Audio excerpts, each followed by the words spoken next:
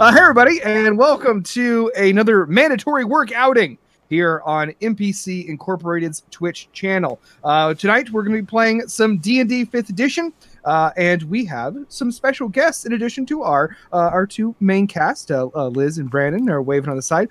Before we introduce them, let me remind you, don't boo yourself, or Liz. I want to no boo one can myself. tell. I boo myself. I'm the man who boo me. I am the man who boos. But just to give you a little rundown of what we're doing tonight. So we've been kind of experimenting with just like some fun one-shots to while away our Thursday pandemic hours. And we have been posting just the settings on our social media and asking you, our listeners and watchers and friends, to vote on which one you'd like to have. This week, the chosen one was Rowdy Roadhouse, which is a one-shot that I wrote. So I'm going to be in the DM chair this evening. I'm really excited. I have a lot of fun, basically a bar work sim ahead of us. But before we do that, let's go ahead and meet our cast.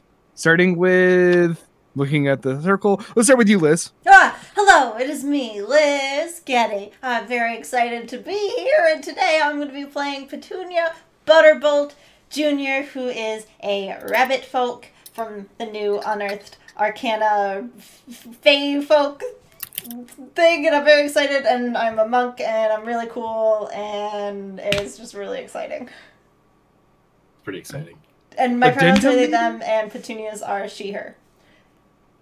Excellent. And we're also going to have a chance for our characters to describe themselves physically when we get started. So if you're curious about what all these wild characters look like, don't worry. We're going to let you know. Hey. Brandon, next. Hey, it's your boy, Brandon Kirkman, one of the casts here at NPC Incorporated. And what's that? I got a... wow, I really fucked that up. I got a big old beer tonight. Oh, that was cool. Did top for that for you? Yeah. It's one step away from being like, Mom. He, him pronouns. I'd be playing Phallix Blightslinger, which is a plague doctor turned bartender, which I'm just calling a plague bartender, after being discredited from his own medical field and then also getting his own business shut down because he never had the accreditations for that either. He's just doing a lot of legal things all the time. Definitely not going to do anything with the drinks because that would be creepy, so don't worry about that. I thought about, that would be a bad joke to make. He's more interested in making plague spells. He doesn't touch the drink stuff. He's really excited to make you the perfect cocktail, and you're going to love it. He's also constantly wearing the weirdest getup, including a plague doctor mask. And I want to think like a young, spry Emperor Palpatine. He just got the Empire going. He's kind of feeling himself out. He's having a good time. Emperor Palpatine was in Cocktail with Tom Cruise. Yes, that is okay. Perfect. Thank you. How will we meet Alex next?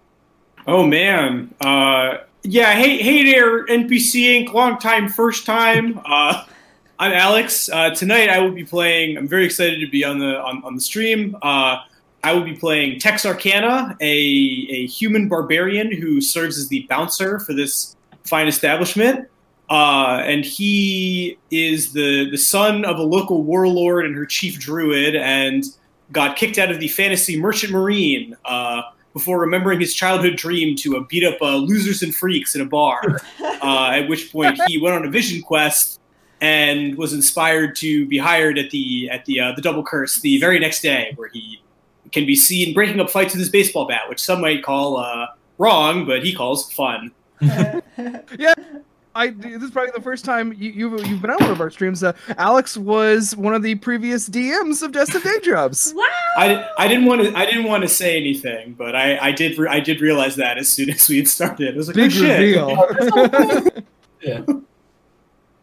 And Rudy? Oh man. Yeah. Hello. My name is Rudy Schultz, and I'm gonna be playing Durzik Gloomhewer, who is a Duergar rogue. He lived in the Underdark, and he was an outlander. He was a trapper.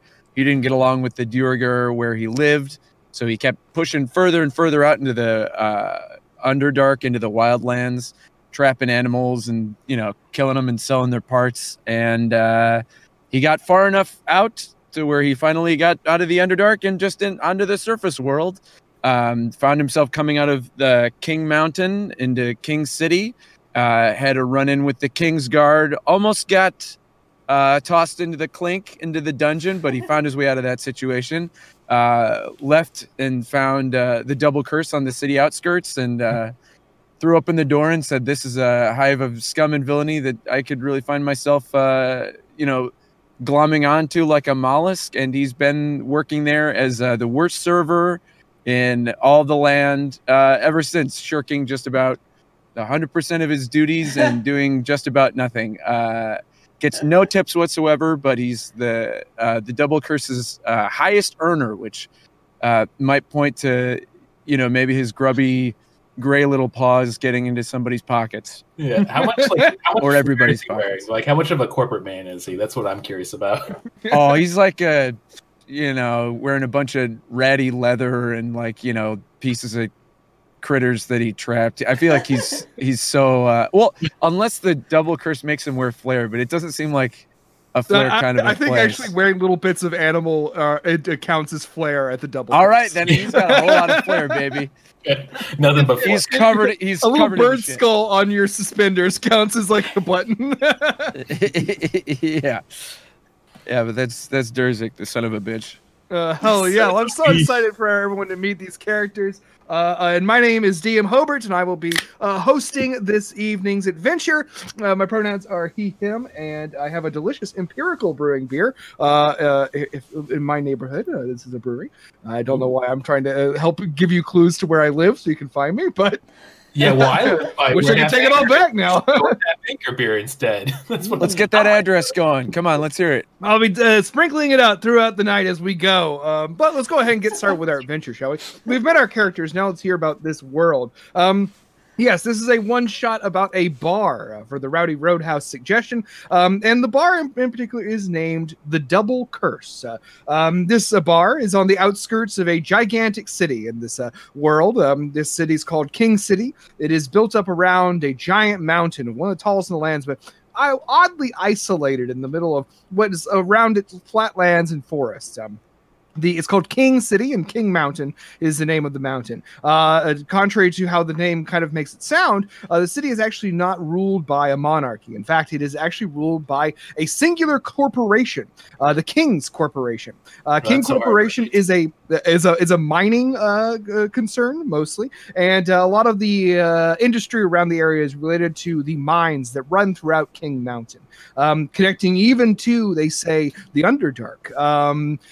It is a kind of rough place, King City. The King Corporation has no love for the people and its workers, and the conditions are considered quite poor in the city for anyone who isn't extremely wealthy or executives for the corporation. The corporation keeps the city under tight, kind of iron fist control via a private workforce called the King's Guard. King's Guard are kind of a law enforcement organization, and privately owned, fucking horrible. You all in this world kind of fall on the spectrum that polite society of King City would deem villainous. A lot of people are pushed to the fringes of society in this harsh capitalistic society, and find themselves turning to crime or to stranger, odder magical pursuits to make ends meet. You all are in this adventure not heroes, not a party, not questers. Instead, you are the staff at a infamous watering hole known as the Double Curse. Double Curse is far in the outskirts of the city, along places where 3 roads come together, one of which that goes to the city. It was probably at one time a stopover inn or tavern for people traveling to and from merchants and whatnot. But most people who aren't involved in criminal pursuits avoid it like the plague. It is serves as kind of a rendezvous and hideout and hangout for some of the worst of King City. Talking real fucking villains come to this bar. They know that this is a treat place to drink. People will leave them alone. The rules are lightly enforced, and most importantly, that the King's Guard are pretty unlikely to ever show up. So you are all the workers. We'll go ahead and just before we get started, that's kind of our intro as we fade down to the credits and say one night of the Double Curse. So I want to go ahead and just raise a toast to all of you. If everyone wants to join me. Also, we kind of drink along at home. We don't have any particular rules for tonight, but we encourage you to take a drink for natural 1s and natural 20s. And to those of you about to roll, I salute you. Slancha. Yeah. Proust. Nastrovia, Kampai, Prost, Pruskizik. So, you all arrive for a normal day at Salute. work. You memorize all the cheers. Ooh, made my eyes water a little bit. Woo! So you all arrive at the your place of operation. It's like middle afternoon, kind of like before 5 p.m. This is usually when you all arrive, kind of kicking off the hangovers and nursing sore muscles from the shift before. You arrive to help the owner of the establishment to set up. As you approach, you see kind of down this dusty offshoot off of these main thoroughfares is the building itself. It's tall but single story, made of largely wood construction with like big single log kind of supports that hold up a front porch and the large timber sides of the building. There's some windows, but largely not a lot. The doors are kind of just big wooden double doors that you're quite familiar with hucking two drunk revelers through as your jobs as bouncers and enforcers here. Anything you want to do? Let's go ahead and just kind of go down the line. We'll say that you all kind of arrived together, and I want to hear a little bit about these characters physically as they approach. Well, I want to say it is in the NPC tradition. We're all holding hands when we do arrive. Okay, that's a very good recurring joke. I'll allow it. Yeah, That's right. I guess since I spoke up first, I'll describe Phalix Blightslinger.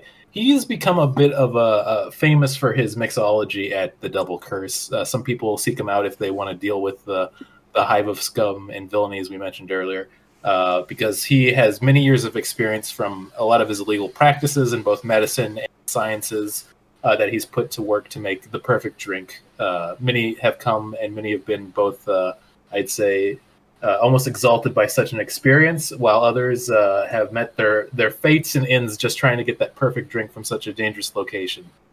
Because of this, though, he likes to show off his status. He has the nicest, almost whitest kind of robes mixed with a black and white and a talisman on it that's a weird X that has a green glowing vial in the middle of it, with a famously donned plague mask from his years of being a plague doctor before he switched over to becoming a mixologist. He says he wears it to honor the craft because, first and foremost, he's always a scientist and he's always looking to change things.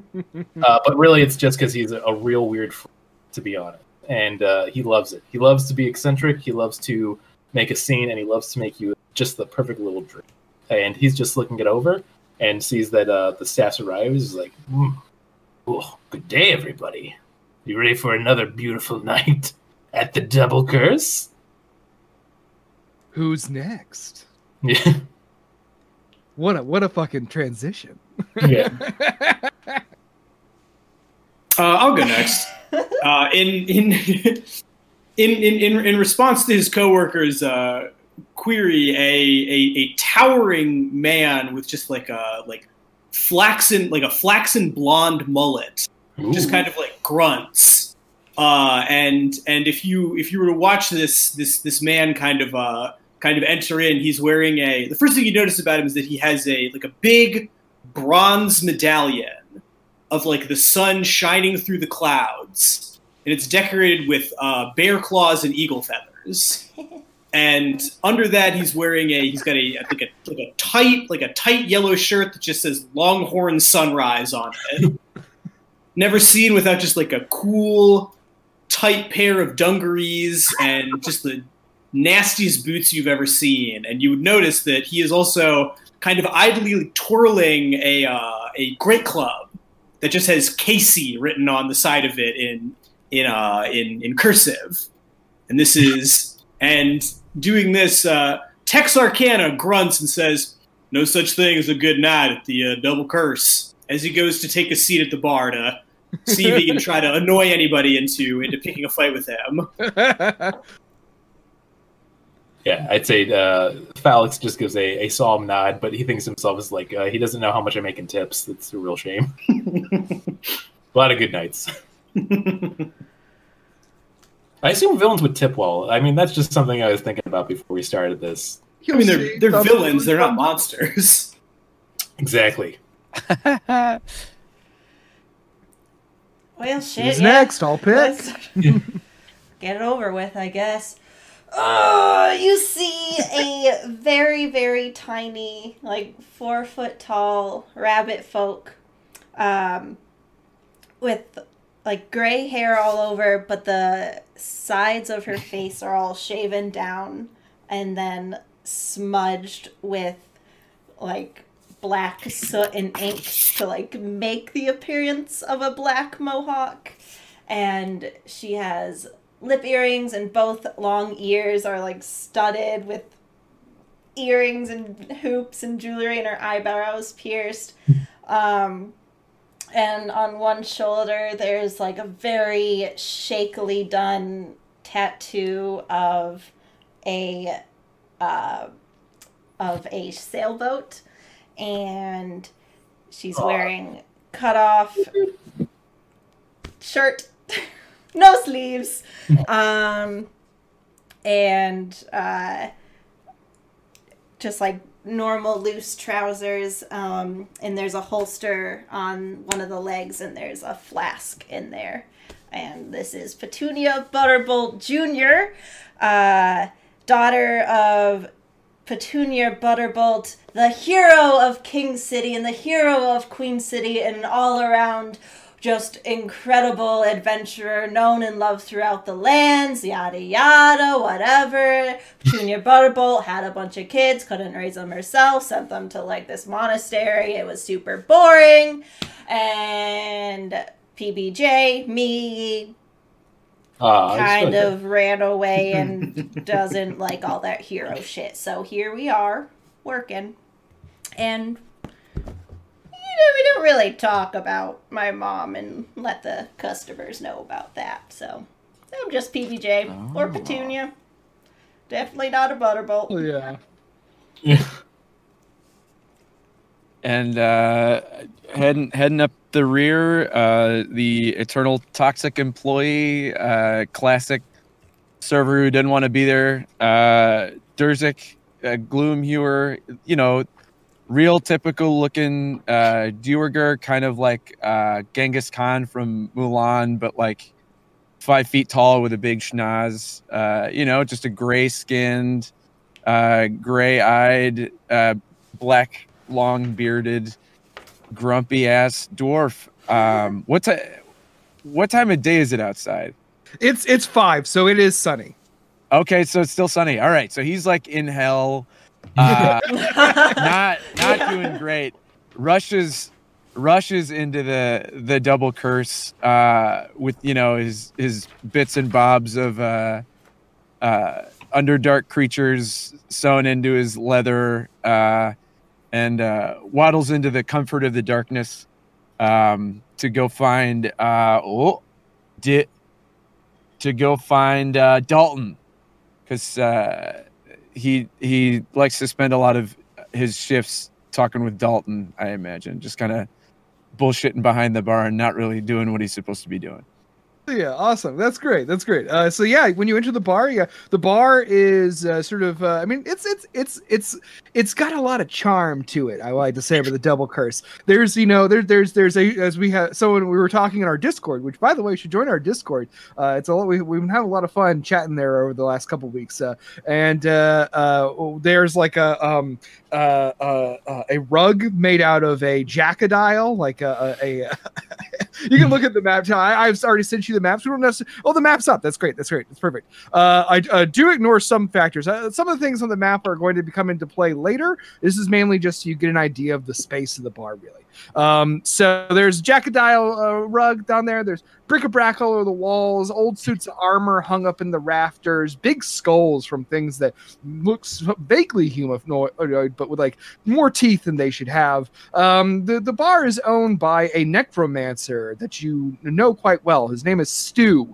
You don't see Stu as you walk in, but you do see that the bar was sort of a long wooden bar with big barrels with taps in it and lots of little bottles is where it normally is, and no one's there. There is, however, something that you all recognize, and especially you. as much as you, Durzik, is that there is a little pedestal and like a centerpiece of the bar with between like the big kegs of beer and the bottles of liquor and wine. And sitting on this pedestal, kind of in a case, is a human skull. The skull has like runes etched into it. You know this to be a skull that contains the spirit of the world's greatest cooler, a human man named Dalton. The necromancer came into possession of the skull through means and used it to access the spirit of this legendary warrior so he may aid you in your quests to do your job. So what do you do now? You're sitting at the bar. You don't see Stu anywhere. Dalton, where is Stu?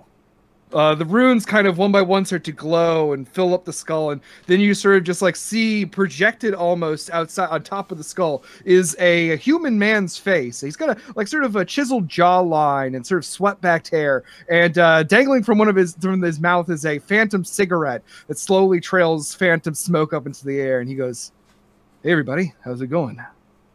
Oh, it's going wonderful. Well, it's fine. Another day, another night of all of this wondrous amusement and fantasy ahead of us. You know, I know it's early. It's always so annoying. I kick it off, but I just want to know what the tip split's going to be tonight.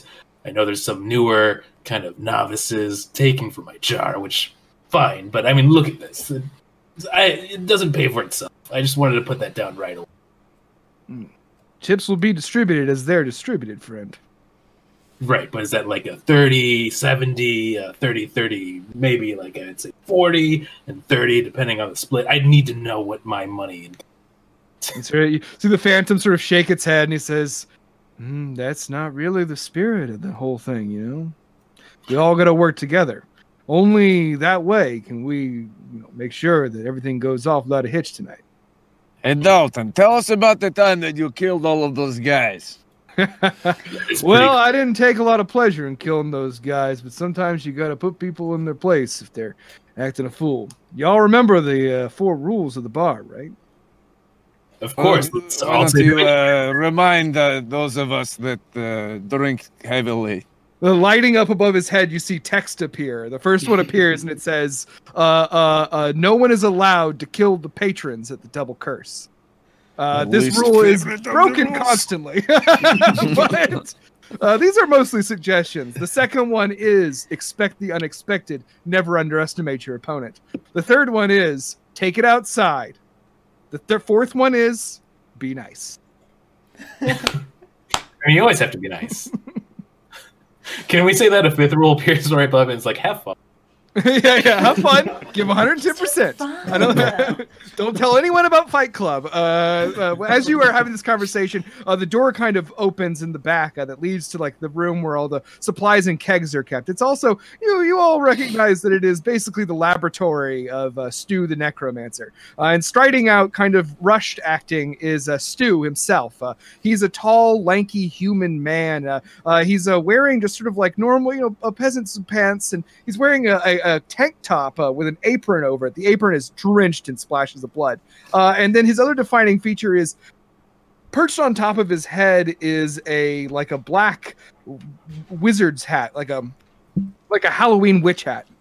And it's just sort of like cocked at an angle. And he sort of like wipes his forehead as he walks out. He says, "Oh, hey everybody. Oh, I'm sorry. I'm running real late today." I know. Daylight savings is catching up with all of us. Even a week later, it's amazing how much an hour can take or give. I hate when they save daylight. I hate it. The chronomancers insisted, that's like a law. Ugh. And he sort of says, "Can I get a drink? Can you pour me a drink, Falix?" Of course. What will it be? "Oh, it's a whiskey, man." Straight? Neat? What are we looking at? A lot of questions from you, man. Can I just get like a little glass of whiskey, like a shot? Okay, yeah, I'm just gonna. He doesn't always need to make it fancy. He just grabs like the usual blend that Stu likes, and does a good 2-finger, I'd say, amount into a good little tumbler. They hand it to him. He takes and just all at once, just pounds it.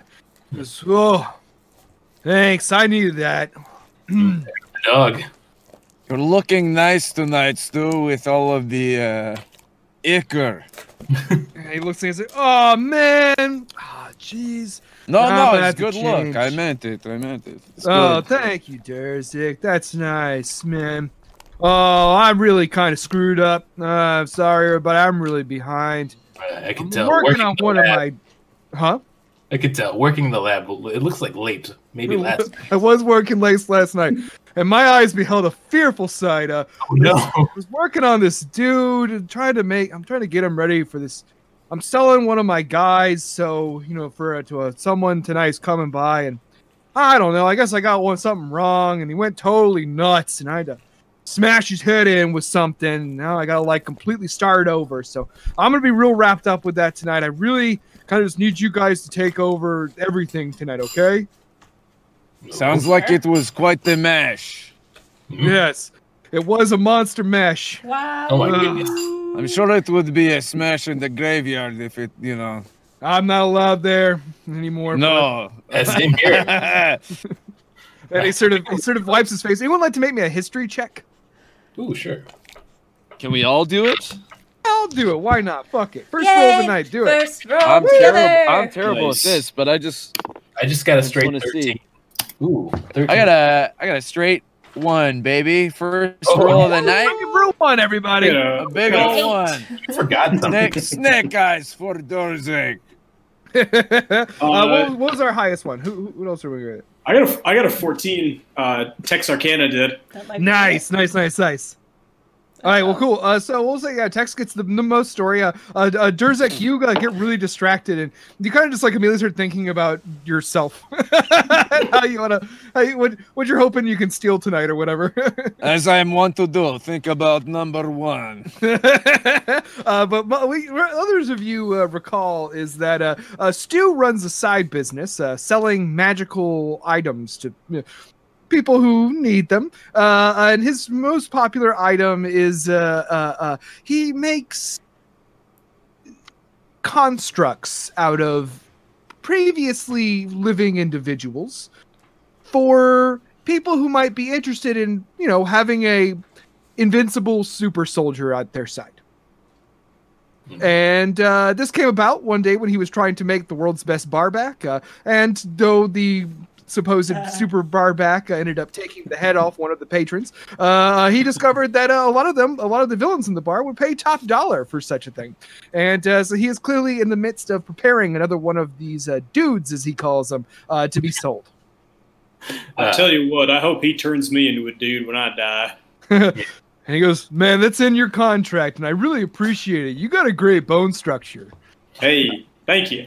I've said this often, but if every organ in my body is not harvested for science to make the worst of inventions and machinery, I will be upset. I will come back as a ghost and demand that I'm used for evil. Well, that Yes, is we would appreciated. all like to be a dude. Everybody wants to be a dude. He says, "Oh, so I'm really gonna need some privacy so I can work. I'm serious when I say don't interrupt me tonight because if I'd stop in the middle, it's I don't know, you freak out again." Right. Yes. We don't want But- to turn your mind smash into a graveyard smash. Yeah. When that happens, it catches on in a flash. Oh my goodness. It's no, wild how we it can't. spreads. He says, but the buyer's coming in around the opening to collect. So I need you to sort of make her happy, keep her busy. Please don't tell her that it's not working. And I'll be ready soon. Can I trust you guys to do that? Hey, You you've got got. on those balls. Can I try to? Can I roll to give him a high five, man? Performance. With, Of with my course, you weird- can make a high five roll. It's Destiny. course It's you NPC can. Inc., baby. trying to be with my weird white leather gloves on too. Oh yeah. Ooh. Get Ooh. disadvantage I mean, with like those. That's. I mean, it's not the hottest roll. It's an 8, but Eight, it's not a 1. It's not a 1. It's a pretty weak high five, but he's pretty stressed out. Yeah. You're just sort of getting set up. I'll say that this is this is all sort of an introductory portion. So if you'd like to just tell me anything that you'd like to do, if it's beyond what you're normally expected for your job to do, we can discuss it. But otherwise, we're just going to imagine that your characters spend until opening time, set up the bar, getting the chairs all dusted, all the normal shit that would be not fun to role play. I would say specifically Falix is read up on a very, to go with the theme, we all did mixed drinks to make it home if you want to, which I think was really fun. But the one I put up is jalapeno infused simple syrup. So I want to say in the fantasy world that Falix has come across a very, very spicy substance. Some might say illegally spicy, that he's going to try to decanter perfectly into a simple syrup to use for a mixed drink he's going to put on the menu tonight. Ooh, I love that you gave yourself a task that is going to be okay. Here we go. I love this. So go ahead and make me a. This is going to be an Arcana check. It's going to be using the bartender class. So I created a couple career classes to add for our characters to add on to their to what they do. And so Kirkman has chosen, or Falix has chosen to be the bartender class, which gives a proficiency on bar tools and the things behind the bar, and also a boost to perception and insight on those who sit close to the watchful eye of the bartender. So we're going to be using that. So we're saying you're using your bar tools to make a dragon pepper simple syrup. Go ahead and make me that roll and do it with your proficiency bonus and your intelligence modifier. Oh, hell yeah, that's a big old boost. Ooh, for a big old roll, that's gonna be unnatural 22. Oh shit, yes, you pull it off. It is a nice, spicy, simple syrup. It is not, I don't know, had you gotten a lower roll, it might have been, as you said, illegally spicy. But this is a nice, got a nice kick to it. You do a good job. It takes up most of your time, so beyond that, all you have really time to do is prepare for the night. Anyone else? Tex is going to eavesdrop on some of the patrons, get a sense of who's in the bar tonight. Unfortunately, right?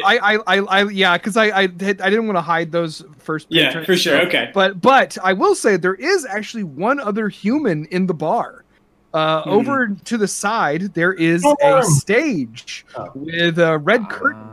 And you see over there is another employee, one who's kind of he's sort of a contract employee, sort of a lot of musicians drift in and out of this bar. And this man is over there setting up, he's just got a guitar. He's sort of setting up and getting ready. I think Tex is going to go over and make some small talk with our other employee. So you sort of stroll over to him. He's he's a human man, sort of like a skinny, young-looking guy. He's got sort of shoulder-length, curly blonde hair and a huge blonde handlebar mustache.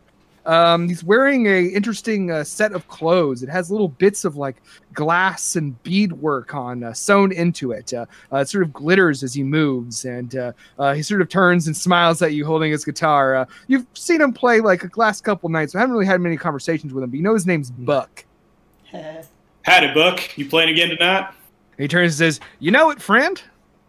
Like going to try to entertain these folks around here. Hopefully there'll be less glassware thrown at me tonight." Well, hey, you can always use a couple more beads for your jacket, I suppose. So that is what I do with it. I recycle the. Yeah. Oh, you get it. You get it. Yeah, I get it. What you gonna play for us tonight, huh? Oh, just some of the classics. That tends to be what they like. Stuff they've heard before. Things about riding, owlbears and, your queen having you beheaded, stuff like that. Tex kind of gets like a far off look in his eyes as if to go like, yeah, those are the good old days. He sort of looks at you and says, you doing all right? Yeah. Oh, I'm happy to be here. Boss has got us on a special mission or something. I don't know too much about it. As long as I get to crack a couple heads tonight, I'm going to be just as happy as an owlbear riding around in the forest. Yeah. I seen you swinging the club into a couple faces last night. That was nice. That was good. Yeah. Haven't quite picked all the teeth out of old Casey yet, but that's all right. That'll give the next sumbitch a little bit of flavor when I knock it with it. He says, "Well, I'm not much of the fighting type, so if you see them rushing at me, come save me, big strong guy." Ooh, I'll do my darndest. Can't give you any guarantees, but I'll try my hardest. Yeah, he sort of gives you a big smile, and he hops up on the stage with his guitar, and he says, "Let me know if you want to request a song, Tex."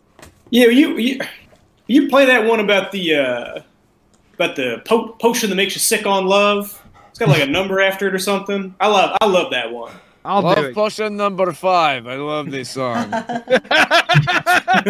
Classic. It was actually written by a Dioragar by the name of Lou Bega.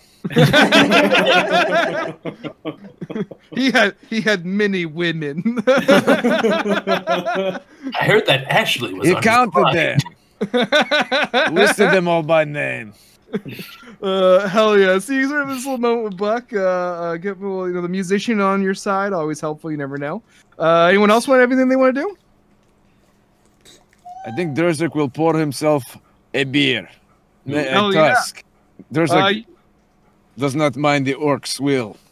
Yeah, well, so the interesting thing about the Tusk beer, you go to one of the barrels. There are lots of barrels of this beer, Tusk, the beer that is served here in this bar, and you know that there's an interesting thing about this beer. That this beer is the favorite of Stu the Necromancer. He's, in fact, fiercely brand loyal. And despite the fact that Tusk is by no means a great beer, he has given you specific instructions to all of you that if anyone gives too much shit about the beer, that is grounds for a ejection.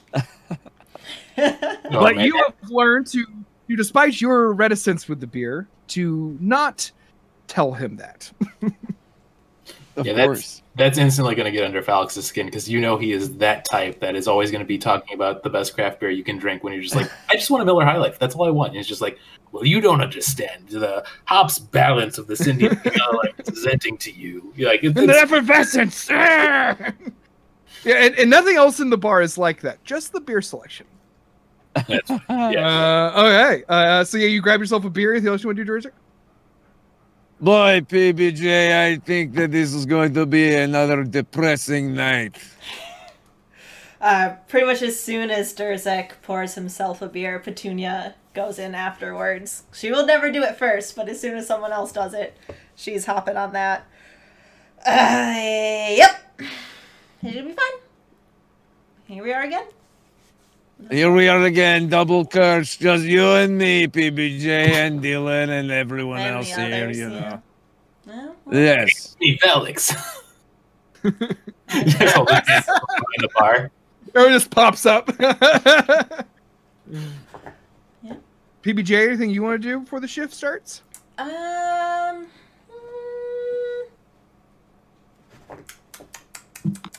Just gonna drink my beer. And Hell yeah. if there's any like reflective surface, probably just like make sure all my shit still looks really cool. Not like I'm trying too hard, but like I look rugged and intimidating, but also like kind of hot, but also like just like I'm not trying too hard, you know? Yeah, like the perfect balance. Yeah. I'm not giving a shit. Cool, hot, and unapproachable. Yeah. But also Hell like, yeah. Hell yeah. really There is a big mirror behind, like a standard bar. It's a big mirror back there. Classic PBJ, always checking her whiskers before her shift. Hey, you got good whiskers. Every Gotta night. check 'em. Well, hell yeah, that's the rules. Okay, so yeah, you all have your thing. So let's go ahead and say it is now question mark. The sun has started to dip into below the horizon, and now people are starting to show up at the Double Curse. The first people to show up are, of course, a group of people that you kind of all just sort of collectively call the Dregs. They are older and older crowd. They are like barflies. They have like a corner they all sit at. A lot of them don't really talk a lot. They're mostly like kind of like washed up villains. People kind of down on their luck. They kind of honestly, talking to a lot of them kind of bums you out sometimes. Most of them are kind of embittered, but you see there's sort of a selection of them. It's kind of a random smattering of different types of people. You see like a gnomish druid. There's sort of an elderly-looking elf with kind of a scowl and walking with a yuan-ti who has sort of snake-like features and sort of the slit eyes like a snake has, and a big like a big chunky toad man, a bullywug. Ooh. They also, there's sort of a calm and stuff. You also see that there's another person who immediately kind of pops into the bar, and this is someone you all know quite well. It's a halfling man. He's dressed in, as he often is, in a sort of impeccable green suit. With a yellow, like gold yellow tunic underneath. And he wears a lot of jewelry, and particularly a lot of rings and necklaces and earrings. And he has a big septum piercing. And he comes and he sits down at the bar. He's got kind of like slick back hair. It's sort of a grin on his face perpetually. And you know this to be a local super criminal by the name of Danto L'Abrevert.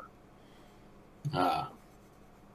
And he sort of sits down, he sort of drums on the counter, and he says, Alex, my usual, please. Oh, right away, of course. Do I have to do a roll, or would he know right away? No, right, what Danto's usual is? Why don't you go now, since you asked? Go ahead and make a history check. Oh, there we go. I shouldn't have said anything. I should have just been like, here you go. Yeah, you should have. You should have just shut up. I was going to let you have it. Well, hey, great news. That is a very good spicy 19. Oh hell yeah! So spicy 19, yeah, you know what he wants. He likes a little like it's a sort of it's sort of a herbal liqueur made by halflings, and you know he likes it in a little glass. Yeah, I get that perfect little glass. I put just the right amount on, just slide it to. How's the day treating you, Danto?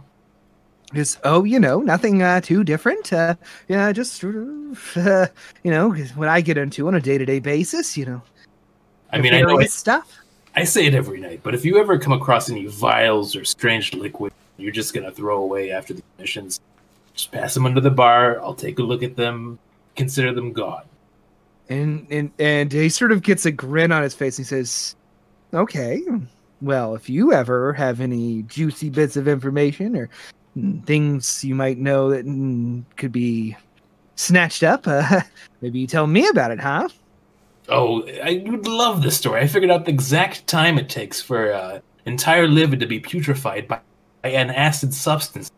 Would you like to hear about it? Oh. Okay, well, hey, to each his own. And yeah, he basically holds up like his own kind of like his little hand is flute to drink to Danto, and then goes back about his business. You could tell me about the liver putrefaction. I love that kind of shit. So now the thing is, you think with It sounds nasty. Lay it on me. If you were all the way to the top, you could just get the whole acid dissolved within about 30 minutes. You'd think so, but it's such a hardy organ that it actually takes more about around 45 to 46 minutes exactly before it's all turned to dust. Okay, nice. Great to know if you're ever having to embalm an entire body. You need to describe it. Sure, if I ever find myself with acid in the liver, I know we'll have to wait for 45, 46 minutes. Right, and you know what? That Minimum. sounds like a good night to me. Put So it you guys into are a having jar this of discuss- pickles. You notice that like the elderly elven woman just sort of like takes her glass of elvish wine. She's like, sort of turns away from the rest of you as you're having this discussion at the bar. Look at this one, clutching her pearls. She does not like liver. What? Over by the door. I guess your texts, are you sort of like posted up by the door? Yeah, I'm posted up by the door. There's a group approaching. The group is you notice that there's like it's just like 3 women walking down the street, like down like the street leading up to the bar, and then turning and walking. It unusual to see people on foot like this. And as they approach, you see that they are an interesting sort. There's a woman in a fur coat. The fur coat is sort of a pale white, almost like some sort of Arctic animal's coat. And she's flanked on her side by 2 women in blue robes with shaved heads. Good look. They arrive at the steps, and she sort of just looks at you. It's an old woman. She's like very, very old looking. She has sort of like a faint blueness to her skin, and long. You can tell she must have like really long white hair, but she's got it done up in a big bun, like a Miyazaki grandmother. I can visualize that. Can picture it exactly, yeah. And she's walking with a cane made of some sort of gray wood. I have. Can I make a check before we interact? Certainly. Can I make a history check to see if I know who this is? Go for it. All right, that is an 8. You don't know who this is, but they sure do look important. All right, well, so then Tex is going to play it cool, and he's just going to kind of step to the side and just say, "Ma'am, enjoy your stay." She smiles at you, and she's got like a really broad smile, like she's like really like it's like like a there's something just sort of eerie about it. She's sort of like, just thank you, I will. Then she just sort of walks past you. And the other two women, you now can see are elvish women, but with shaved heads and sort of a grim countenances. They just sort of just like walk past you and give you both a look. You can tell that they are utterly identical. I do say howdy to each of them as they walk by. Howdy, howdy. And you get nothing other than the look of skepticism. I'll catch him on the flip side. It's all right. They walk in. So then they arrive at the bar where the other three of you are, and you can't help but notice that the bar's gotten a little cold. As they arrive, and the woman gets your attention, PBJ. Hi. Come here. Come over. Ooh, interesting.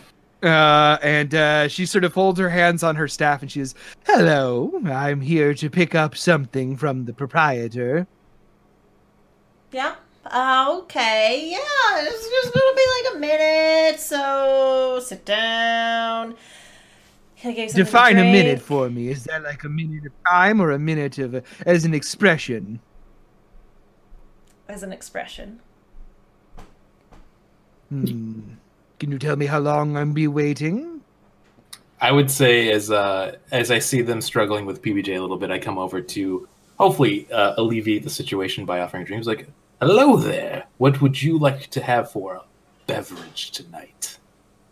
And she sort of thinks about it. She says, "I wasn't really looking for a night out. I was looking to pick up my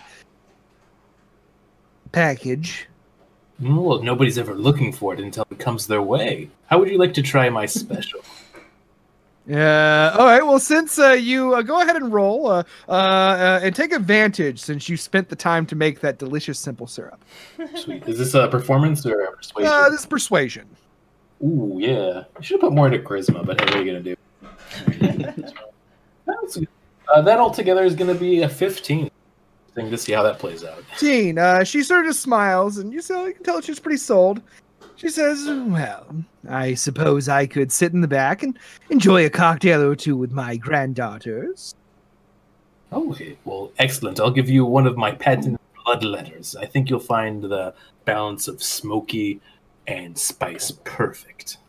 Very good. Well, in that case, I'll go, and we shall relax for a second. But I don't want to wait for long. Yeah, so I'll pour him that little glass and give one to her and the two associates. Oh, they walk away. She is not going to wait for you to make a drink. Oh wow. Okay. If any of you would like to make history checks like Tex did, you're welcome to. I send that to everyone, PBJ and Durzik as well. Yeah, I would like to think of if I know if this person is a villain that my mom has fought or a hero she has worked with, probably a villain, and if I know what villainy. Roll with advantage, because not to reveal too much, but go ahead and roll with advantage. Ooh, thank you, advantage. 19. Ooh, nice. Durzik? Oh, I guess I will. Well, here. 8 plus 8 7. Nice. You two are also similarly to Tex, sort of like I don't know who this is, but they seem intense. And, you, PBJ, do now start to recognize who you're looking at, and it is a little shocking because you know who this is. This is the woman that your mother has always considered to be her arch nemesis. This is Madame Storybrooke. Ooh.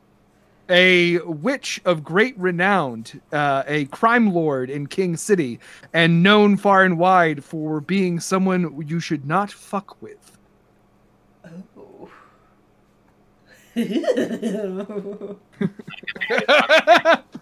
And also, as you had mentioned earlier, I'll go ahead and just tell you, since you brought it up earlier, you probably shouldn't let her know who your mother is.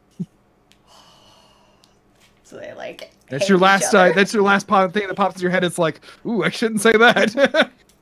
Don't blurt it out by accident. Don't drop like a family locket that has a picture. Don't go up and punch her and say, "This is for my ma." Well, I mean, maybe that could be. That might be fun. Okay, so yeah, it continues sort of unabated, and you're sort of serving drinks, chatting with people. Danto is kind of regaling some people with a story about his latest jewel heist. Sort of a standard night. Buck started to strum along on his guitar, and you start to notice that, especially you behind the bar, the glassware begins to rattle lightly. My glassware. And Tex, I want you to go ahead and make a perception check. Oh, hell yeah. I will do just that. All right. We just got a great one from Lee in the Twitch chat. We just got a, hello, my name is not Petunia Butterbolt Jr. You have no connection to my mother. Prepare to drink. Prepare to drink. Prepare to drink. Tex gets a 14. 14, hell yeah. Texas, you're kind of got like a, you're sort of an ear to the ground sense about the world, a beast totem barbarian such as yourself, and your keen perception allows you to suddenly, perception, you get advantage. I should have told you about the bouncers rule. So you get a huge boost to your perception for being a bouncer, which is your station here at the bar. So you get to add double proficiency to perception. And you get to pick two. Which one did you pick? I ended up picking insight and intimidation, I believe. Oh, in that case, never mind. So your original roll 14 stands. Right, 14 was enough to notice that there is a smell on the wind. The smell is distinctively pigs, like the animal. Pigs, eh? Mm-hmm. I actually, as part of my primal path, I can see up to 1 mile away, as though I have the eyesight of an eagle. In that case, you see down the road a cloud of dust moving ever closer. And I'm going to go ahead and have you do a history check, and go ahead and take it with advantage because you're almost there with identification. All right. Beautiful. Okay, so my first one is... it's a natural 20 minus 1, so 19. That's a drink. Natural 20! Holy shit, I gotta open another beer for that natural 20. I guess I shouldn't bother rolling my second one because it's not going to get better than a natural 20. No, it's not, unless you want to do double 20s, you just blow that for later. Okay, with a natural 20, which you immediately put 2 and 2 together, you're a keen-eyed barbarian bouncer, and also been in King City long enough to immediately feel your stomach drop, and just like, oh fuck. It's the fucking Hog Gang. Oh, it's Hog Gang, baby. It's just like, oh, it's Hog Gang. No. And with that 20, I'm going to give you all the info. Hog Gang is a local gang. They are known for riding on wild boars, which they loosely train. Hog Gang is known for being the stupidest, most violent criminal organization in the entire city. Their presence in a bar guarantees a fight. Well, are they taking applications? With a 20, I'll even say that you realize that you could and have often thought about joining Hog Gang. Can there's with the natural 20, there's one thing I want to do with your blessing. So I'm going to decree that basically only like stepping into the bar for a moment because he's standing outside, there is a brass bell that he just starts ringing. The text starts ringing, and it just is the Hog Gang bell. It's got a little engraving on it. I love it. I love that so much. So you start ringing the bell. I'll also say that you, because you got a natural 20, you also know a little bit about Hog Gang. Hog Gang, yeah, they're a stupid, violent organization. They are known primarily for robbing merchants along the roadways, using their hogs for transport and quick getaways. Also, that they are, they're basically like they buy and the principal narcotics traffickers into King City, and often have illicit drugs on them. You also know that HOG is an acronym for humans, orcs, goblins. Yeah. Okay. So with that bell so ringing, cool. the fact they have their own bell, is the whole bar just like chanting out like "Hog Gang, Hog Gang"? No, it's very much Texas response, which is like, "Oh shit, HOG Gang! Oh man. Put away the nice glassware." Oh, that's right. All right, cool. And we'll say that you start you start to they show up and kind of a cloud of smoke or dust starts to dissipate, and you see there's just a huge snarling wild boars being ridden by an assortment of humans, orcs, and goblins who start to dismount. You see that they're all kind of the Hog Gang values individuality, and they all have various degrees of like big beards and piercings and tattoos, but they're all wearing armored, like leather armor vests. When they turn around, there's a pig face on the back of it, and then HOG. That is their defining feature, is their leather cut. So-called free thinkers when there's a cool leather jacket in the mix. And they start to just move in mass towards you, and they're headed up by a tall orcish man. This orcish man has unusually long blonde hair, like Fabio hair. And his big tusk, he has like a little gold, like almost like a gold thimble on the tip of one of his tusks, and a chain connects it to the other tusk. And he is walking sort of arm in arm with a tiny goblin. The goblin is wearing sort of like a fashionable like tunic underneath his vest, and he's got a black ponytail and little sunglasses on. He's carrying a briefcase. I am going to attempt to kind of square up as they get in, and I'm going to say, "Howdy, boys. Not going to have any problems this week like last time, are we?"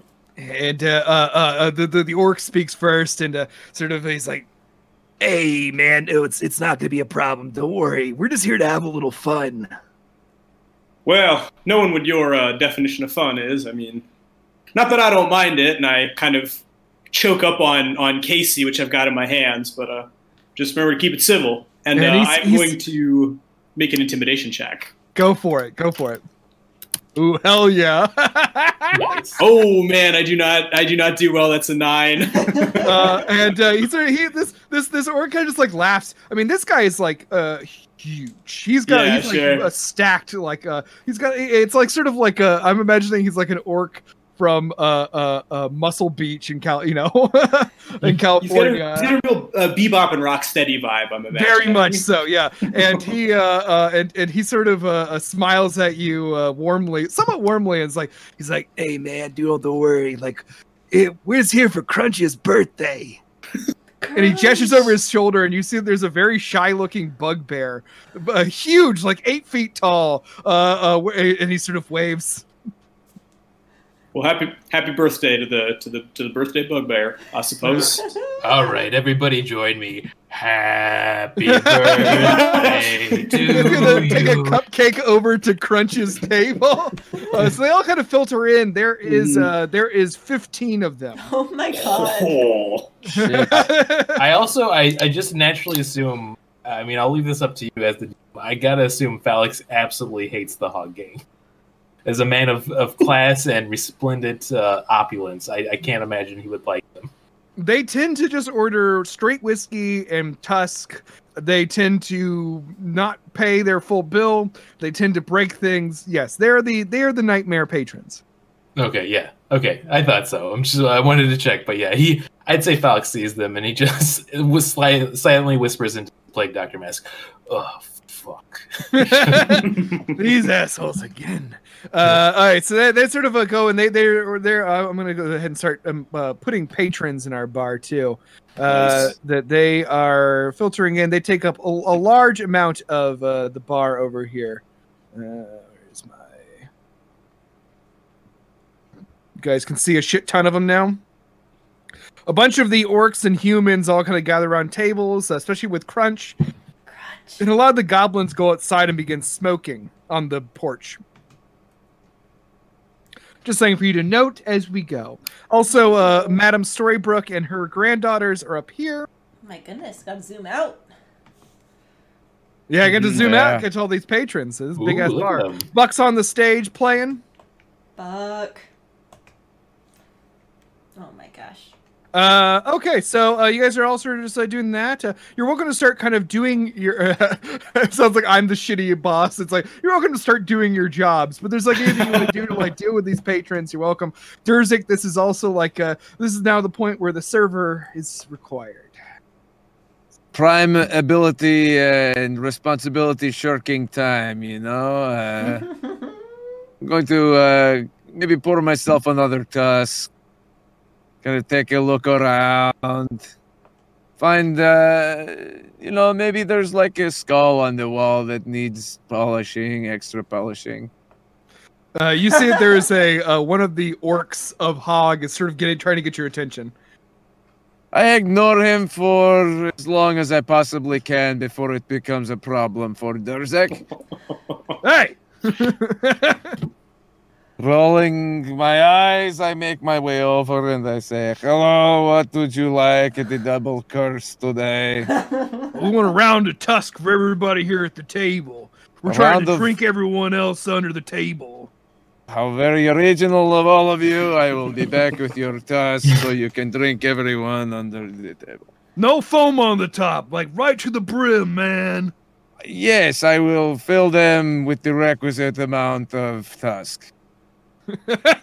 I can just see Drozek's like solely talking to them. Make a perception check. Ooh, okay. Yeah. It is an 11. An 11. Okay. You notice. Say you're sort of at this table right here. Okay. And you notice as you're there, this sort of a corner table, kind of furthest away from all the rest of them. You notice that this other table right here, there are like two orcs talking to a human man, and the human man is very like he's having a very animated discussion with them. He seems really pissed off. But that's all you get. Can I stealthily move over there to try and eavesdrop on what's going on? Make a stealth check. Alrighty, baby. As if you're heading to get some beers, but you're just kind of keeping an ear out. I got a natural 1 on that thing. Oh no! So okay, I think I knocked some stuff over. Hey. Cheers. Second one of the night, Durzek at the double curse. That's 2 curses. Hey, Hopefully double curse. That's the double curse. So you start to walk away, and you sort of just like you're trying really hard to listen into this conversation, and in doing so, you sort of just like slam into this Yuan-ti man sitting at the bar a little bit, and he sort of turns and he turns to you and says, "Watch where you're going." Yes, I am sorry. Yes, very good point. Not your teeth or anything. I mean, just good point in general about watching where I'm going. Snake Eye. And as you sort of turn away, you see that the human man has noticed you looking and is now kind of a little closer to his compatriots, talking about whatever this is. I think that Durzek would then approach the table in a much more non-stealthy manner and just say, "Hey, hello, man, get you anything at the double curse this evening?"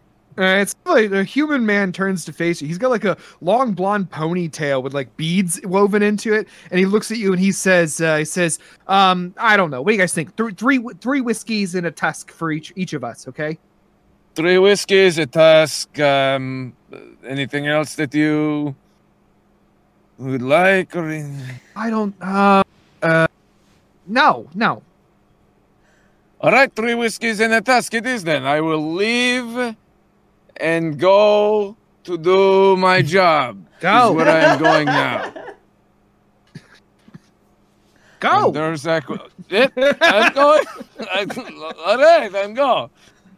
Just, go back to whatever you were doing. And he turns back to them and start to talk. Can Durzak hear anything I see?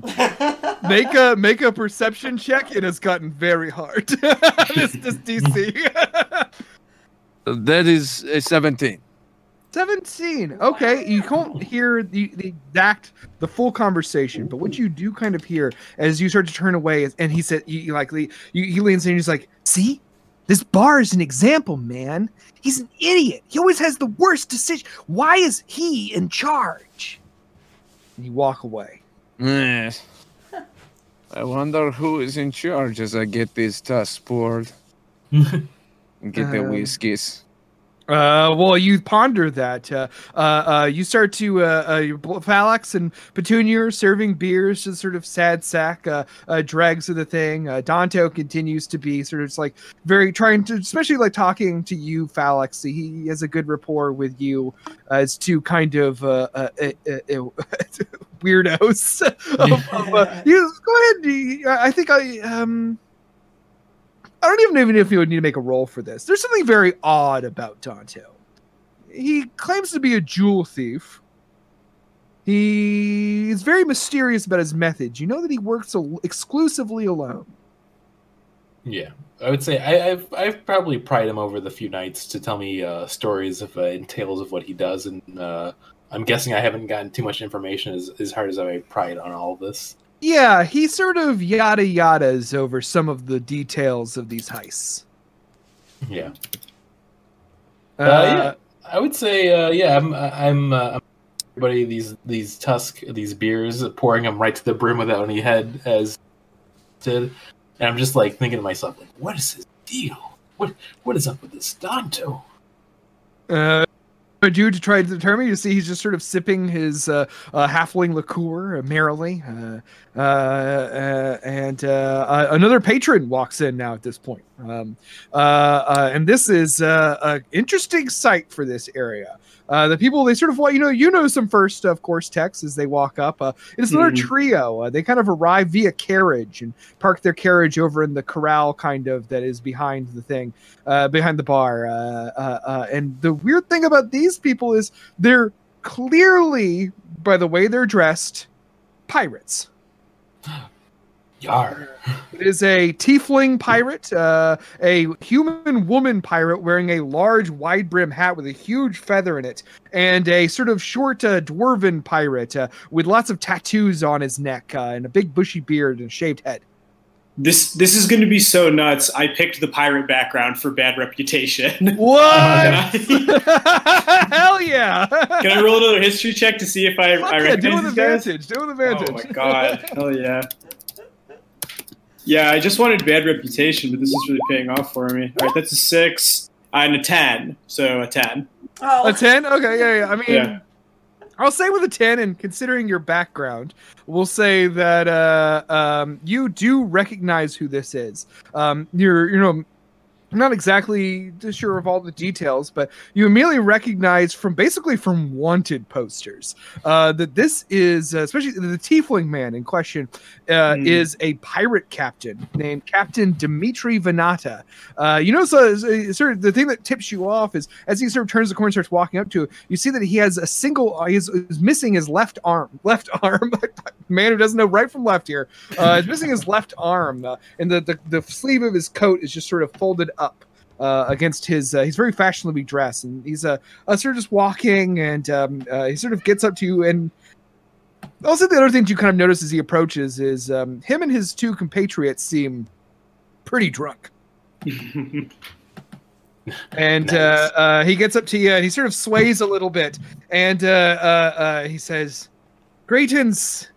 Mind if we come in or sit for a spell?" Of course not, Captain. See yourselves in. And he sort of just walks by you and then stops and he turns around and says, "Sorry, do you recognize me?" Tex is going to take a moment to be like, well, just from a you had the bearing of a captain, so I took a risk. It's the horns, isn't it? It's the horns. You got me. As he looks at you, you see this like kind of like a handsome tiefling man. He's got sort of a maroon colored skin and two horns that kind of just extend up above his head, kind of almost touching the middle. He's wearing his like fancy pirate clothes, and he has a long red tail coming out of the back of his coat. And you notice that as he is talking to you, the tail has come up on his left side and it goes into a coat pocket. And it now has produced a single gold coin wrapped up in the tail, and it goes over to drop it in your hand. Ooh. That's mighty kind of you, sir. I'm just doing my job, and I hope you have a wonderful time. He says, "I think you deserve a tip, though, for being such a kind dwarfman." Well, if you insist, and I do. I extend my hand to take the coin. I'm not quite sure if I'm supposed to grab it from the tail or not. As your hand approaches, he drops it into your hand, and he says, "Now, how about you keep that between us? That you know who I am, huh?" Absolutely. And he sort of he says, "Good lad," and he gives you a nod of his horn. It's sort of like he's wearing a hat. And then the human woman sort of walks by you. She's just like her eyes are just like wide, like scoping you out. And you can see as she walks by that she is very well armed. Hell yeah. And the dwarven man kind of gives you like a little bit of a nod too, as they head in. The dwarven man, by the way, is holding a small wooden chest. Hell yeah. Classic. Is there any like maybe potentially pirate's booty coming out of it, or? And he walks in out to the bar. You see this trio approach the bar: Phalix and PBJ, and and he gets to the bar. He's sort of sways in front of the bar, and he says, "Barkeep." Yeah. Yes. Me and me crew were celebrating a big haul. So, I want your nicest wine. Oh, of course. I would never dissuade a man from such a fine the grape juice. And I guess would they actually have decent wine here? Have a decent selection of fine elvish wines. It will require, however, a check using your proficiency in bar tools to identify which one might be the most fine for this particular group.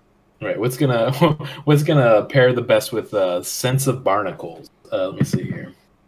Salty wine. Ooh, that's a very good roll. That's gonna be. What's my? So it's your intelligence modifier plus your proficiency. That's right. Okay. Yeah, that's a very good roll. Then that's gonna be a 20.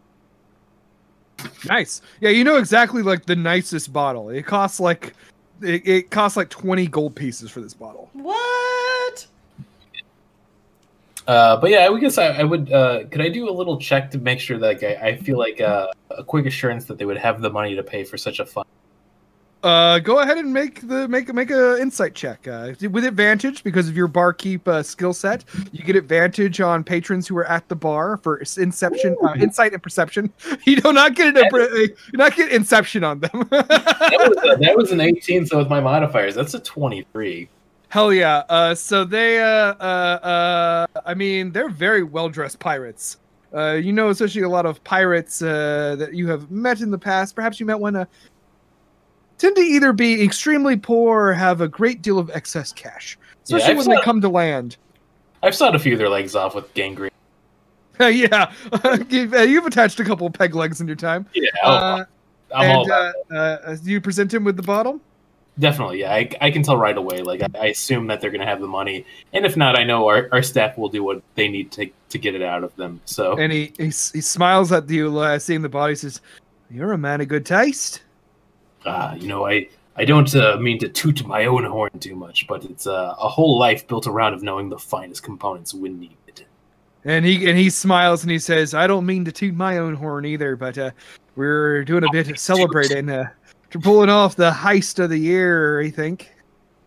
Oh, heist of the year! I mean, listen, as a bartender, my ears must ask. Pray tell, what of this heist, if you wish to divulge? And he sort of just laughs. He sort of says, like, "We kidnapped Old Man King's nephew, ransomed him back." Oh, Charged wow. him 2,000 shiny platinum pieces for seeing his old nephew again. Oh, Worthless. And great he was the whole time. And then he sort of just turns, and you can tell, like, they're all really drunk. And he says, "Poirot here's holding the purse. Let me see if I can get something to pay you with." He turns and he sort of opens up the chest for a second. You can see it's full of large platinum coins. And then he sort of closes it. He says, "Oh, silly me. Gold's in me pocket." And the tail goes into the pocket and takes out a bag and sort of hands it across you, just sort of flops it on the bar. And then he comes over with his hand and starts, he goes out 20 gold pieces and puts some other things. He says, "There you go, barkeep." Oh, wow. I could just giving you 2 platinum. They're worth 10 gold. That's true. I'm getting used to being this rich. I would say at this point, like on his little plague doctor goggles, he has like flipped over slot machine at this point. So yeah, I'm going to take interest in definitely over-serving this group and trying to get all the money I can out of them. And he sort of, as he goes away, he says, "I don't want to say this bottle empty all night." Oh, listen, that if you're a man of platinum, which I can clearly see, that's going to be top bottles, much like a famous rap song, all night. And he sort of just laughs, walking away, not knowing exactly what you mean by that. With his crew in tow. That doesn't sound like anything to me. What is this rap music? It's hard to catch on in Kansas City at this point. Hey, I just want to say thanks, guys, for being really cool about how bad my Irish accent is. Oh, your Irish is fine. You honestly. got a nice brogue on you. There's been some heat in the chat, but There's been hate in the chat about your just a Irish little. accent. It's from Kelly, so it's not too bad. Yeah. Fair. But Why is it always we the giving you Tieflings guff? that have the bad Irish accents? that's what I would. Yeah. So so they go and sit down over. Let me go ahead and show you where they're sitting. Over in this corner here. Nope, I'm not in the right mode to access my tokens. Yo, same. I say as if anyone knows what I'm talking about. Same.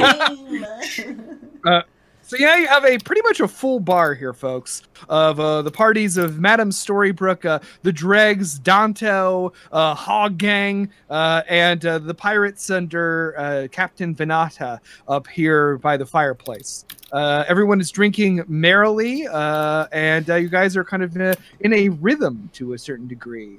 This will be a part where I just want to know what you want to do with this situation. Yeah, I would say just because since we're just on Phalix, I think he's definitely going to try to priority on the group of swashbucklers, and I'd say at the lowest priority he's putting the Hog Gang. I feel like they have a history at this point, and they know that he doesn't like dealing with them. So Yeah. I think Durzik would waddle over after witnessing that that whole interaction. Durzik would waddle over to Phalix, and without like facing him, just kind of sidle up alongside of him and keep looking in a different direction. But out of the corner of his mouth, he would say something like, "Phalix, are you thinking what I'm thinking?" absolutely, Wonderful. I knew I could count on you, my friend. I do think that you could take human teeth and make it into an armor if you had enough of. Alex, this is not what I was thinking. Okay, well, then I guess it's probably about the money. Yes, I agree. We should try. Now we are on the page of each other. This is terrific. I'm just saying, it's scurvy. The teeth become loose. They'll be falling out with all that platinum. We could get. We could get you teeth. This is no problem. With this amount of platinum, we could obtain many teeth. In fact, if you want me to, get teeth for you, I could, you could forfeit some of your share, and I get you the teeth. You could give it to me. Yeah, I like where we're going. You know what? Let us leave the bar tonight rich in both gold and teeth. I love it. This is wonderful.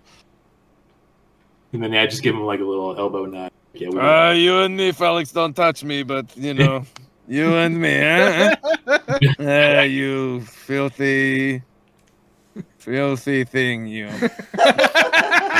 What are you? Buddy, this is my favorite buddy comedy. I just let him slide out slowly and be like, okay. Tex, you're welcome to kind of patrol the bar now that the intake is sort of lightened out too, so you're not posted up by the door forever. For sure. I also say, as you sort of break off this conversation, Felix, give me a perception check. Ooh, yeah. Ooh, getting those hot rolls. This is going to be a unnatural 21 here. Unnatural 21, hell yeah. Damn. You notice that patron of the bar acting a little different. Ooh. Danto has gotten very quiet. And I look over to him. Something on your mind? And he sort of looks up at you and he says, no, what? Oh, Danto, come on here. You're here. Unload your worries, much like a drink into the gullet.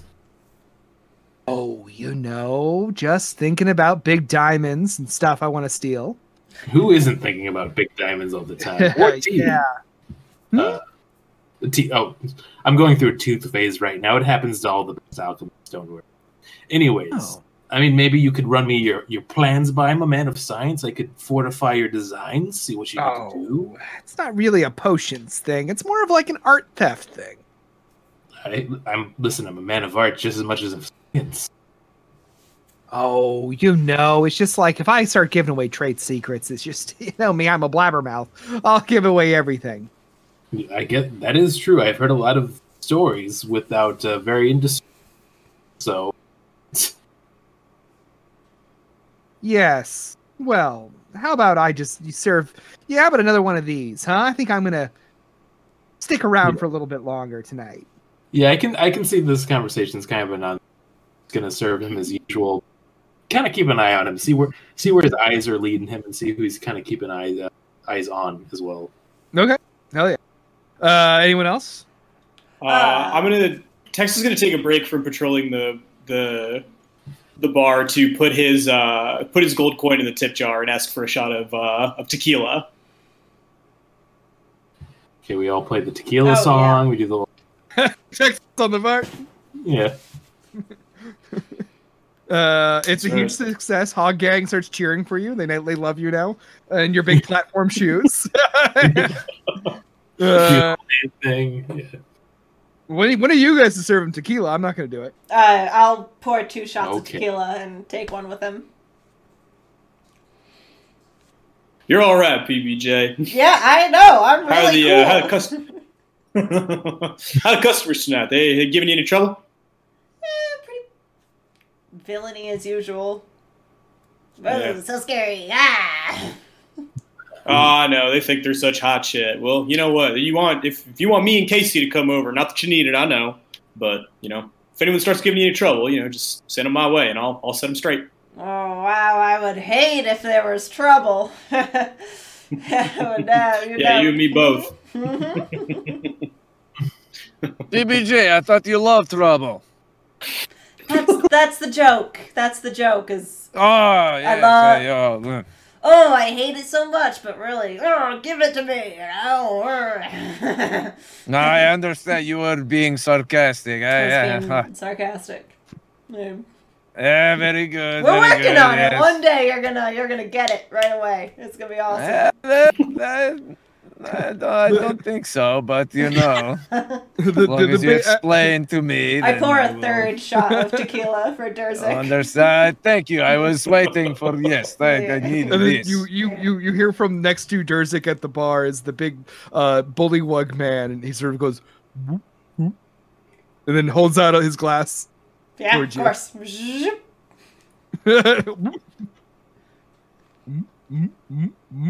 I love No, he this loves guy. Yeah, he's great.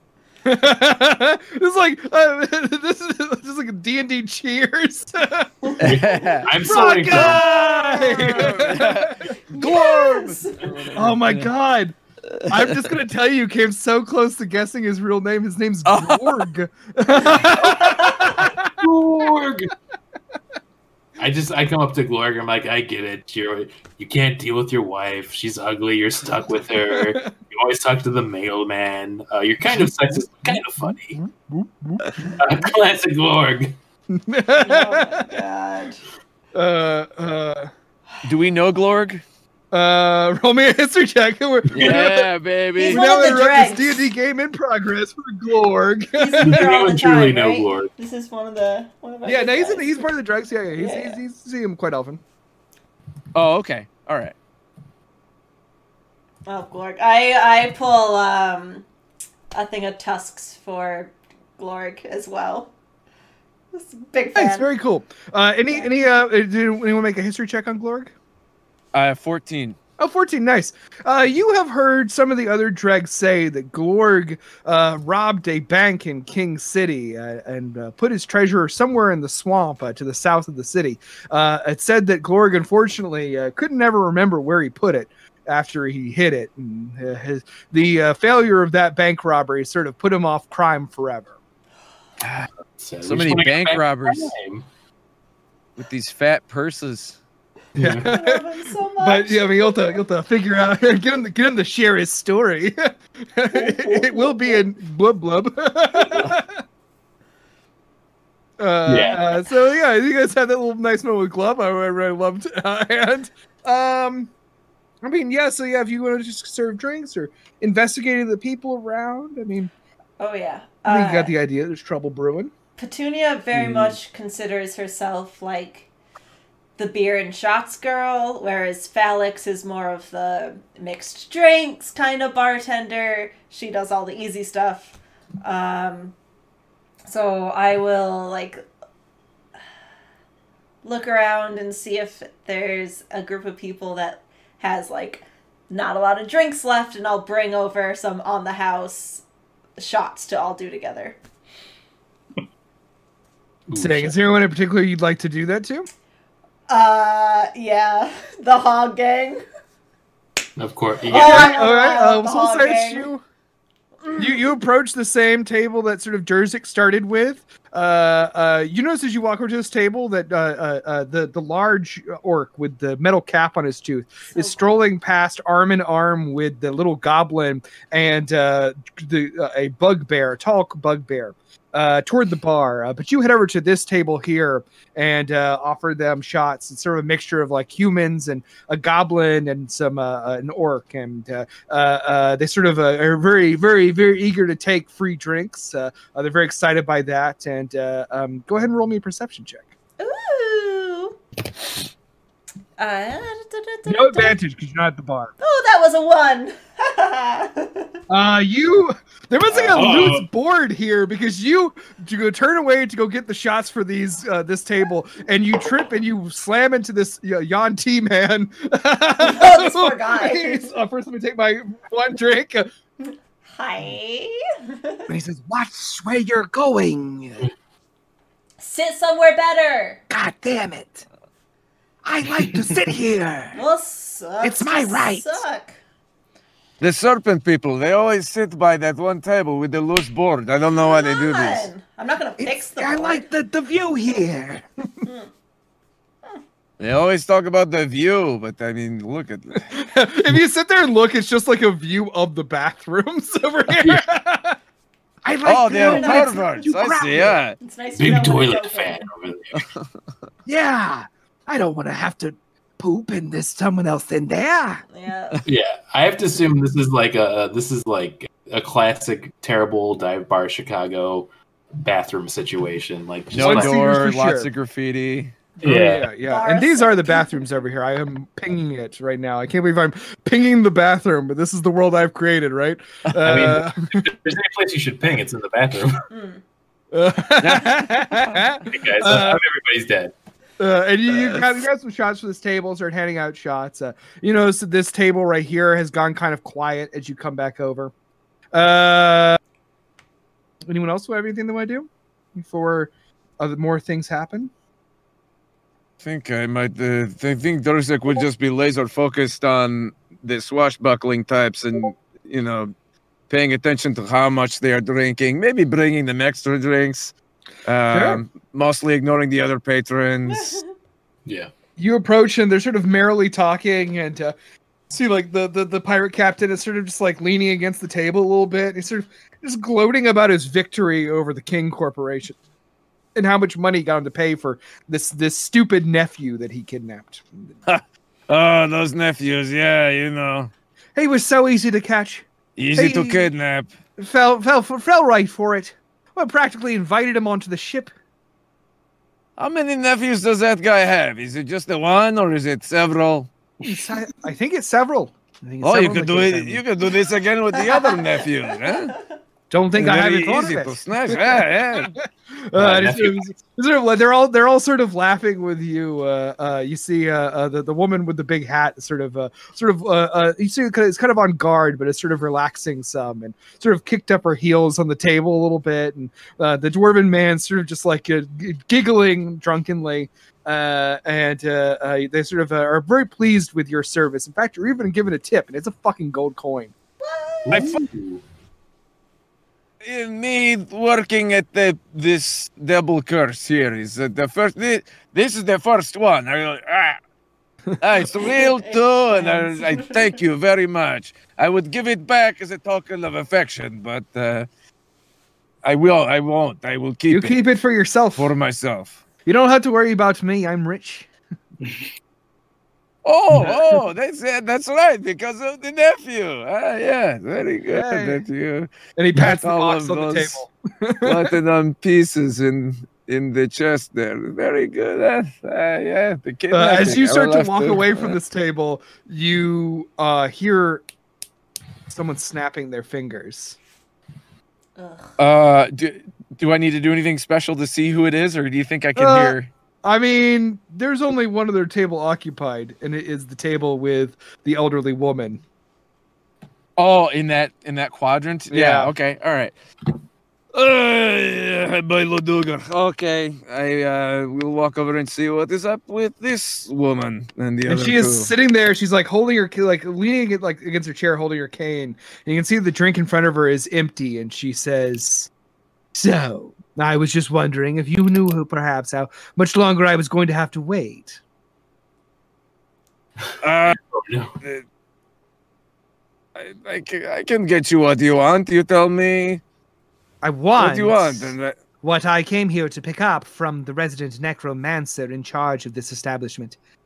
I'll take another drink, but I'm starting to grow impatient. I think I sneakily overheard that you had a package. You were looking for a package, correct? I think you know why I'm here.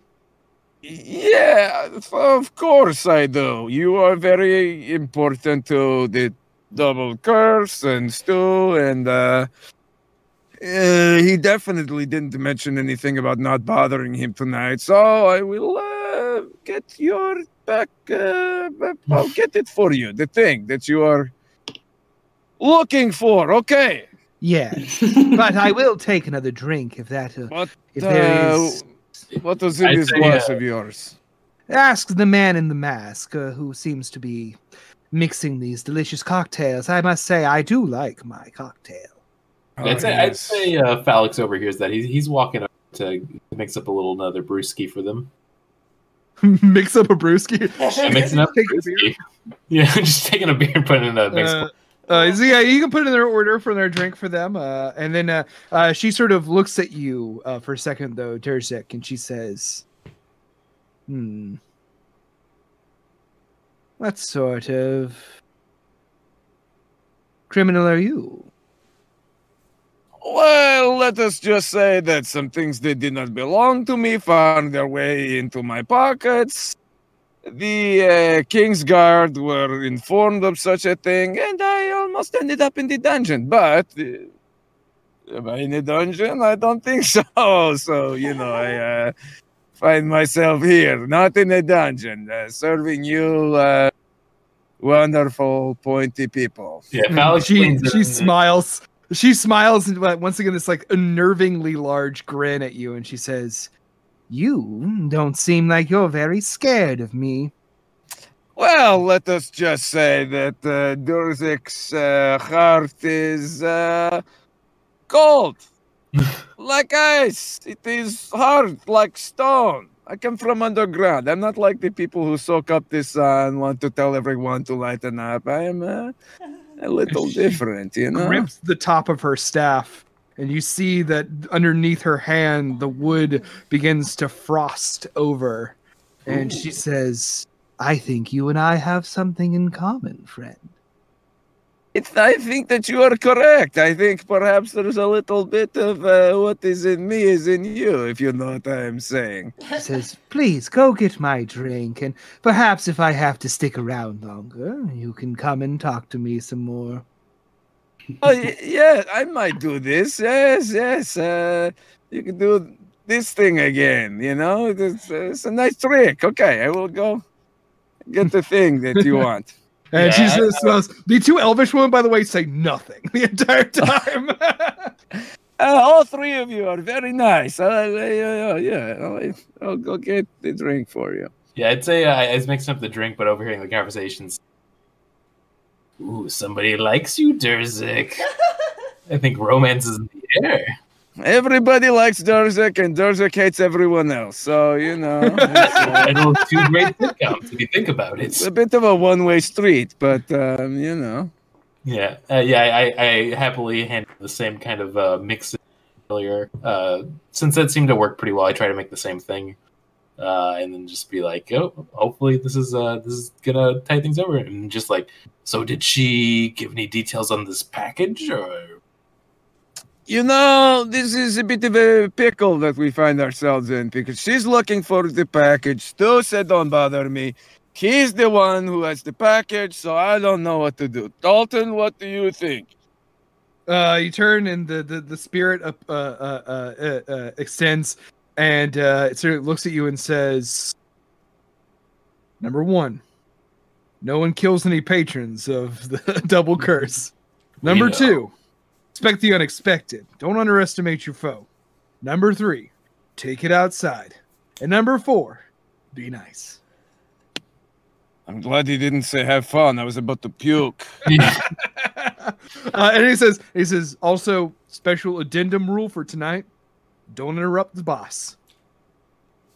Ooh, that's the okay, reminder.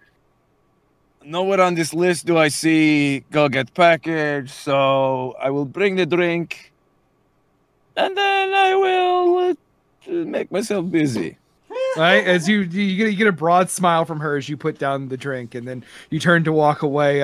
As you walk by, the dwarf Poro, the sailor, walks by you and into the bathrooms nearby. Okay. He's going to the vet. Was Poro the one that had the chest? Yes, and the chest is on the table still.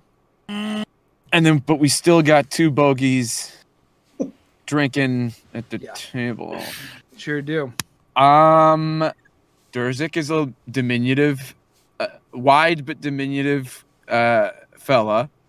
I think Durzik is going to try to stealthily, after he, relays the drink, he's going to try and make himself disappear a little bit and then stealthily get under the table.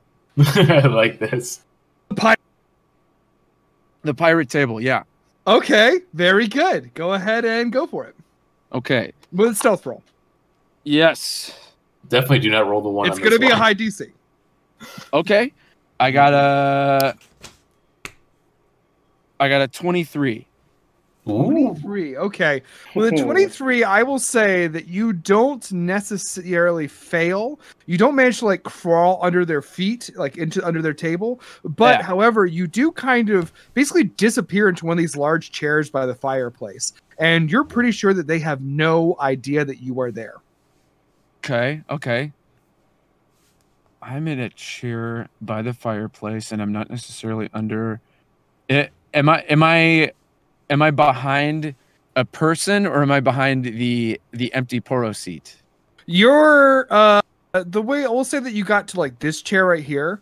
So it's difficult for the way that you're sort of scrunched down. It would be impossible for them to see you unless they stood up from their table and turned around. But where they're currently sitting, they cannot see you. Okay. But I mean, if you were under the table and they got up, they would see you too. So I mean, yeah, it's the same thing. Yeah. Actually, just make this less confusing. We're going to go ahead and put. You're right there. There we go. Okay, great. And they are totally unawares. I'm gonna. Is there anything on the table that's the unoccupied table that's right behind me that I could like toss somewhere to maybe cause a little bit of a diversion? Candles. What's up? There's some candles there. There's candles there on the table glowing. All these candles? I mean, fire is the ultimate distraction. Yeah, maybe I'll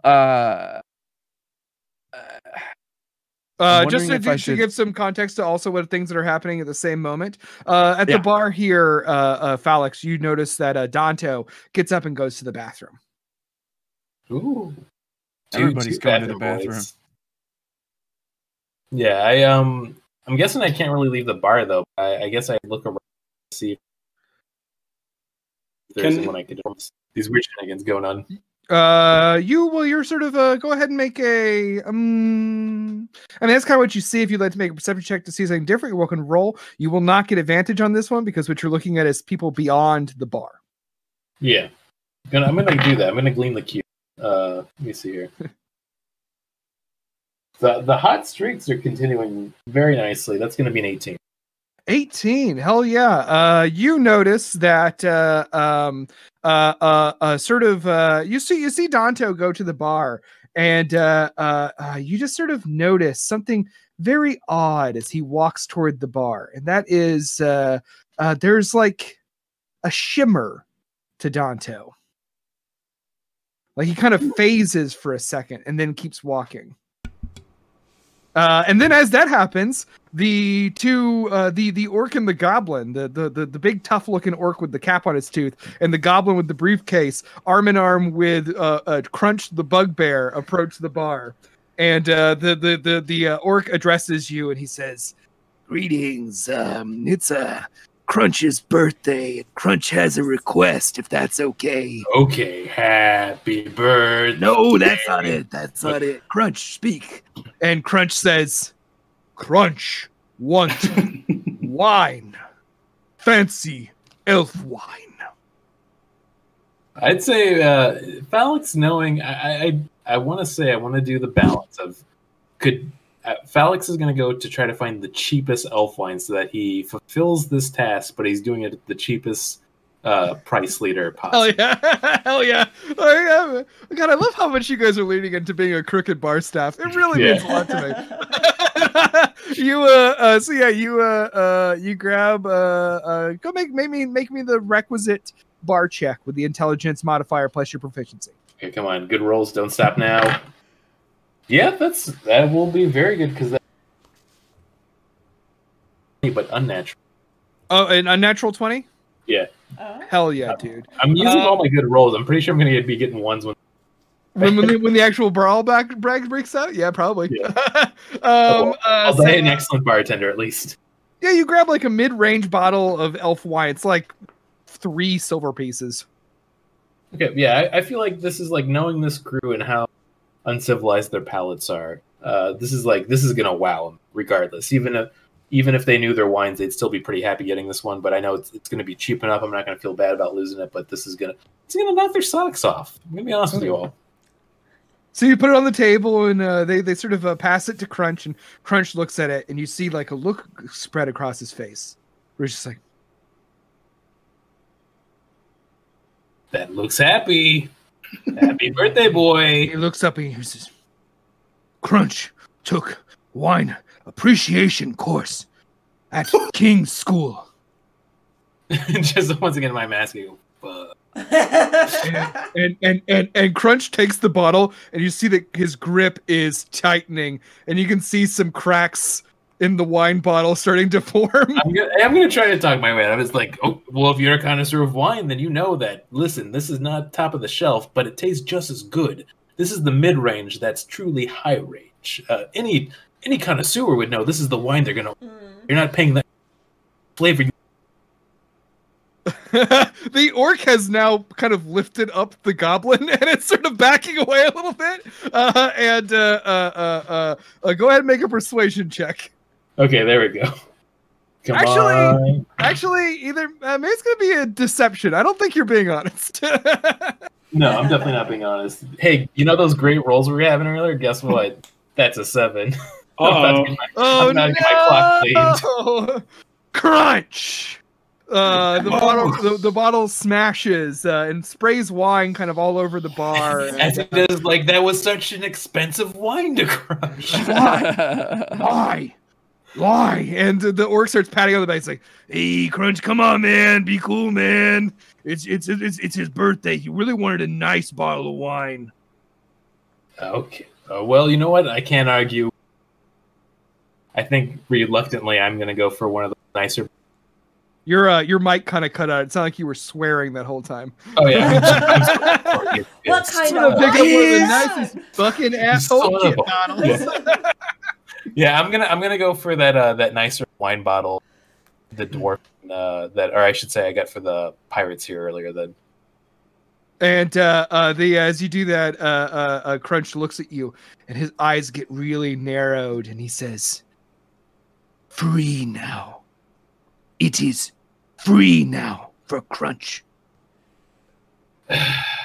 Happy birthday to Crunch.